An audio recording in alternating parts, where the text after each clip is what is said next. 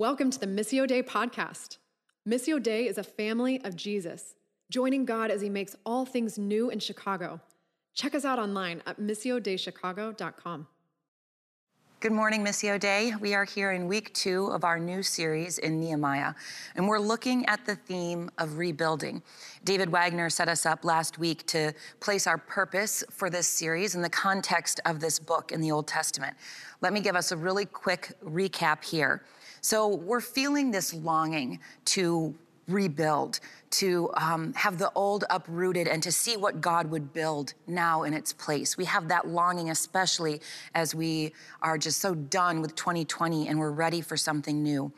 As a church, we long to be a place of hope and hospitality and healing that would be here for a world that is longing for some kind of renewing work.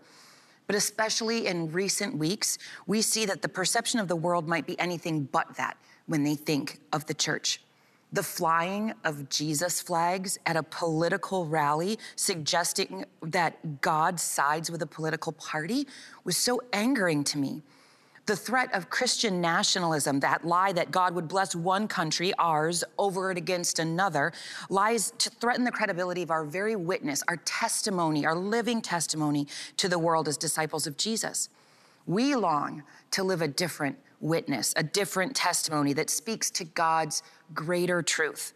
So our world needs a better encounter with the faithful people of God.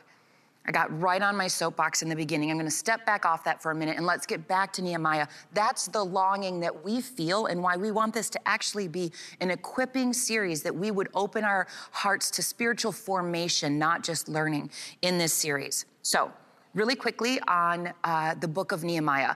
The books of Ezra and Nehemiah actually together tell a story of God rebuilding the people of Jerusalem from the nation of Judah. So, David last week gave a great Old Testament summary of this whole story, but the really quick version for those who missed it, that God throughout the Old Testament had a theme saying, I will be your God and you will be my people. But people kept falling away and failing their part of their God-given identity. The Israelites ended up falling, the nation of Israel ended up falling into two nations, Israel and Judah. And the people of Judah were based in Jerusalem. There was a temple there for the presence of God to be in their midst, to mark them.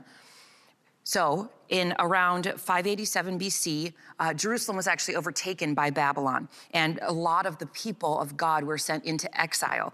But then around 539, there was a transfer of power as Persia overtook Babylon, and some of the exiles were free to return to Jerusalem. Now, quick couple of notes on exiles. Not everyone was taken. The elite, for sure, were taken. Royal families, administration, priests, prophets. The peasant farmers, those without power or influence, were actually left behind to tend to the land. When the exiles were encouraged or allowed to return to Jerusalem, some chose not to. They were sitting pretty in their new land. Nehemiah, for example, sits in a place of great comfort and influence as the cupbearer to the king of Persia. He would have been, in some translations or some commentaries, they would say this is a position of not just influence, but like advising the king. And there's a sense of camaraderie. He's there in a moment where the king is dining with his wife, and they're in conversation with Nehemiah. So there's a place of influence that he sits in. So the exile system, by taking the elites, is actually an intentional process of assimilation, whereby the conquered people lose their old identity and become loyal to their captors, the superpower, thus benefiting the new superpower. And remember, the time between exile and freedom to return was about 50 years. So a lot of people were born in exile. They don't have a familiarity or like a tie to Jerusalem, so to speak. But it wasn't just about the city. It was about their identity as the people of God, God's people marked by God's presence. And the books of Ezra and Nehemiah together talk about the rebuilding of the temple, meaning God's presence, the renewal of the spiritual identity of the people with the reading of the law and the call to repentance, and the rebuilding of this wall. Now, a quick note about the wall. We think of walls as barriers, ways to isolate, have privacy, a way to avoid interacting with the other. In the ancient Near East, the wall around a city was very seriously needed for protection against very, very real dangers. In the absence of a wall being around Jerusalem, the remnant, the peasants who remained would be more vulnerable and spread out more like a vast vulnerable village than any kind of city, where a lot of people would have been just working for the good of themselves, not like a corporate identity and a sense of being for one another. So that's part of the reason that the walls were really important. But another reason too to know in that culture is that that wall became a beautiful symbol of the city of Jerusalem, a strong and secure center for this people of God. It's a sign that the church and state, so to speak, were not separated. Religion and politics weren't separated. And so your national identity was tied to your God, and the wall and the city would represent the provision of your God for that people group. So it means a lot more. Therefore, when Nehemiah hears that the wall is in ruins, he weeps, he fasts, and he prays. And that gets us to where we are in chapter 2. And we're going to read from the NLT version, chapter 2, verses 1 to 10. Early the following spring, in the month of Nisan, during the 20th year of King Artaxerxes' reign, I was serving the king his wine. I had never before appeared sad in his presence. So the king asked me, "Why are you looking so sad? You don't look sick to me. You must be deeply troubled." Then I was terrified. But I replied, "Long live the king. How can I not be sad? For the city where my ancestors are buried is in ruins, and the gates have been destroyed by fire." The king asked, "Well, how can I help you?" "With a prayer to the God of heaven," I replied. "If it please the king, and if you are pleased with me, your servant, send me to Judah to rebuild the city where my ancestors are buried." The king, with the queen sitting beside him, asked, "How long will you be gone? When will you return?" After I told him how long I would be gone, the king agreed to my request. I also said to the king, "If it please the king, let me have letters addressed to the governors of the province west of the Euphrates River, instructing them to let me travel safely through their territories on my way to Judah. And please give me a letter addressed to Asaph, the manager of the king's forest, instructing him to give me timber. I will need it to make beams for the gates of the temple's fortress, for the city walls, and for the house for myself." And the king granted these requests because the gracious hand of God was on me. When I came to the governors of the province west of the Euphrates River, I delivered the king's letters to them. The king, I should add, had sent along army officers and horsemen to protect me. But when Sanballat, the Horonite, and Tobiah, the Ammonite, official heard of my arrival, they were very displeased that someone had come to help the people of Israel. So, a couple of things to note as we look at this story and the radical faith of Nehemiah in this moment. Number one, Nehemiah was terrified. Yes, he was close to the king, but this move took incredible personal risk. Verse 2, he admitted, "I was terrified when the king saw this distress." Why would that be? It was actually dangerous to show sorrow before the king. The king had the right to execute anyone who displeased him.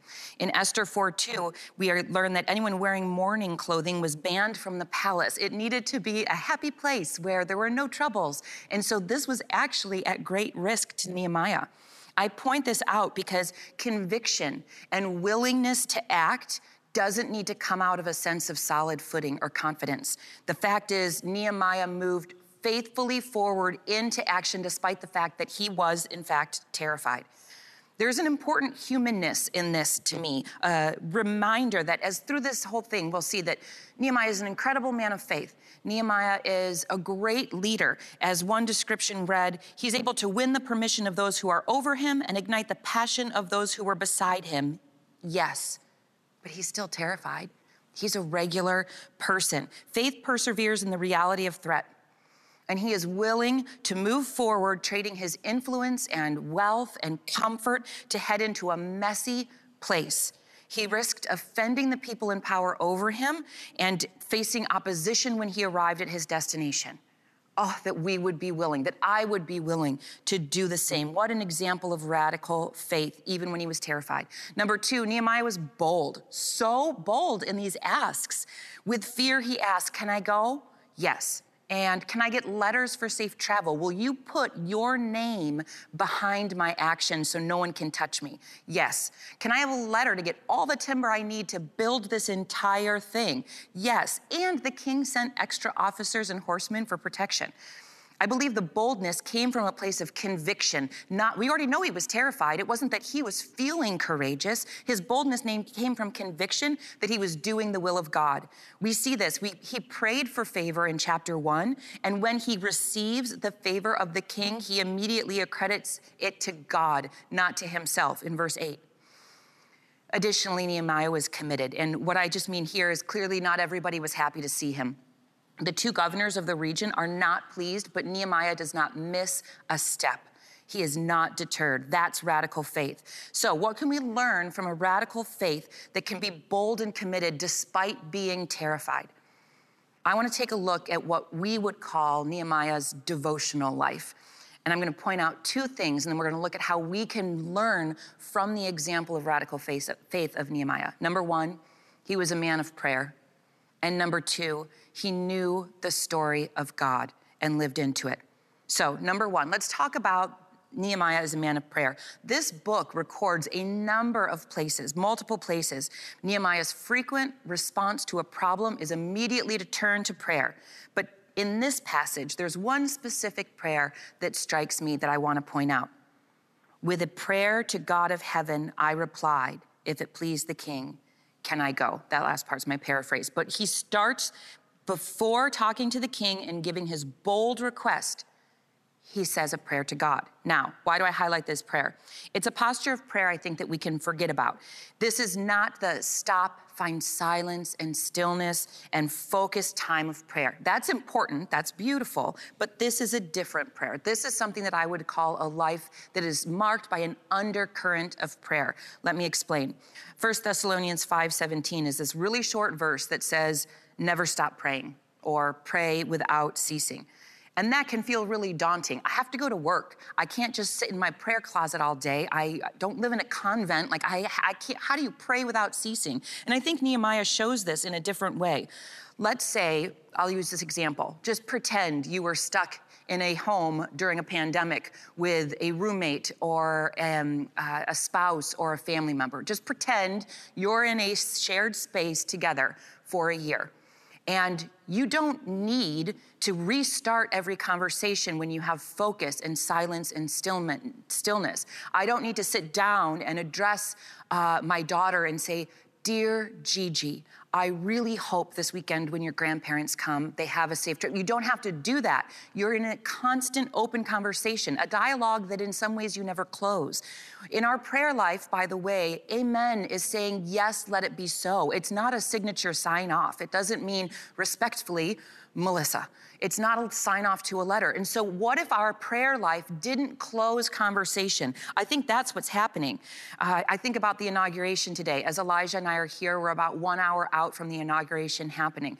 I look at the news right before I preach and see National Guards lining the streets. And I say a quick prayer to God, help peace reign in our nation. And that doesn't mean that's my one prayer, or I'm just shooting it like a football Hail Mary, hoping that one sticks.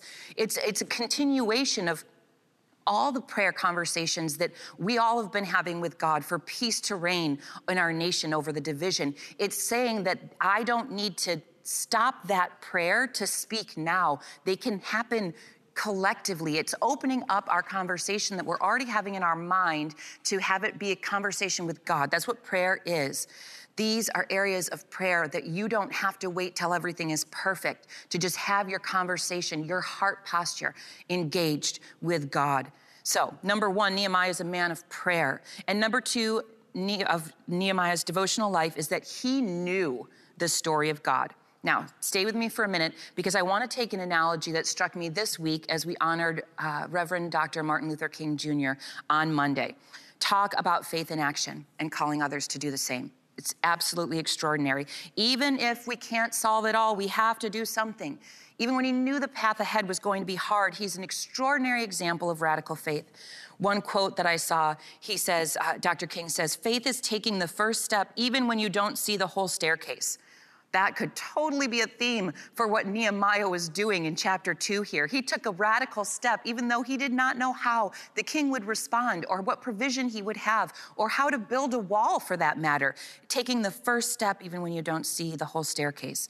Now, we all know, I think, a lot of the words of the famous I Have a Dream speech of Dr. King in 1963 during the March on Washington for Jobs and Freedom. But I point out one thing from within this beautiful call to racial justice. Dr. King says, now is the time to rise from the dark and desolate valley of segregation to the sunlit path of racial justice. What this is a call to live into something that is not yet a current reality. The fact that it's not a reality doesn't mean to accept it. It means we need to dive right in to that place where it's broken. But listen to this language later in the speech.